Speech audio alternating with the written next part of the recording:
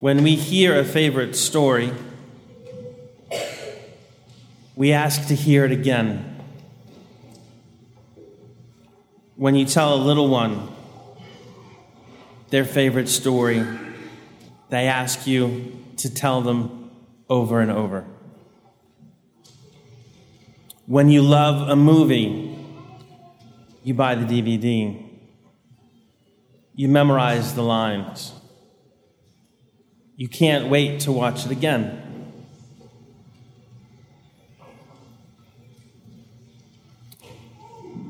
This is more than a story.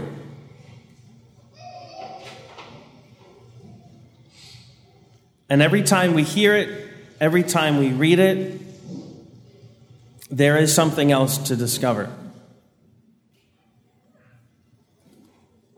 Whether it be in silence, we hear it read, or we read it quietly to ourselves,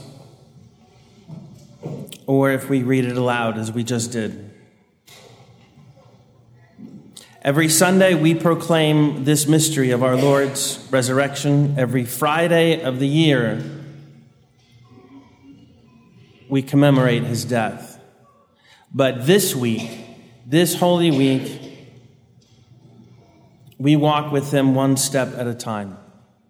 Some of you already set aside time to make sure that on the evening of Holy Thursday and all of Good Friday, you are free, and that Holy Saturday is a quiet day of waiting. I invite all of you to do so, especially if you haven't before.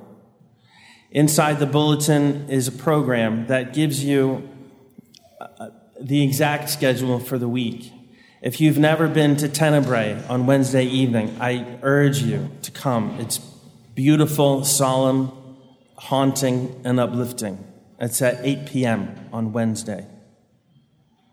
The Chrism Mass on Holy Thursday morning in the cathedral, since no Mass takes place anywhere in the diocese except for one Mass celebrated by the bishop on the cathedral altar, is really a Mass for the whole diocese. Some of you come. All of you are invited to attend.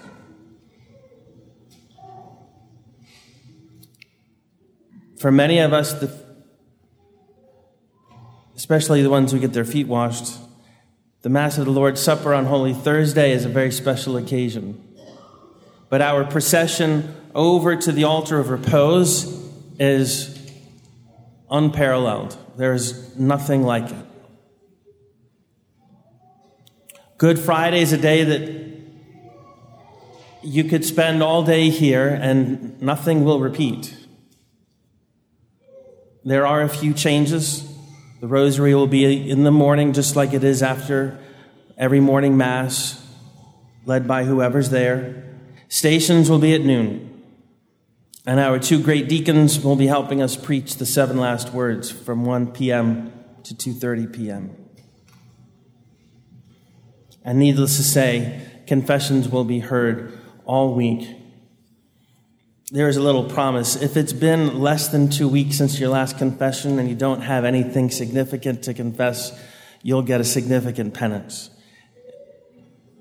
It's a beautiful time when many, many, many people come who have fallen away or people who just don't come that often. Pray for them. Pray for their full conversion of heart. Every year at this time, someone decides to become Christian. Someone decides to come back to the sacraments. Not necessarily because of anything that was said here. Sometimes it's because of what they see in your face. You are proclaiming the Passion by your lives.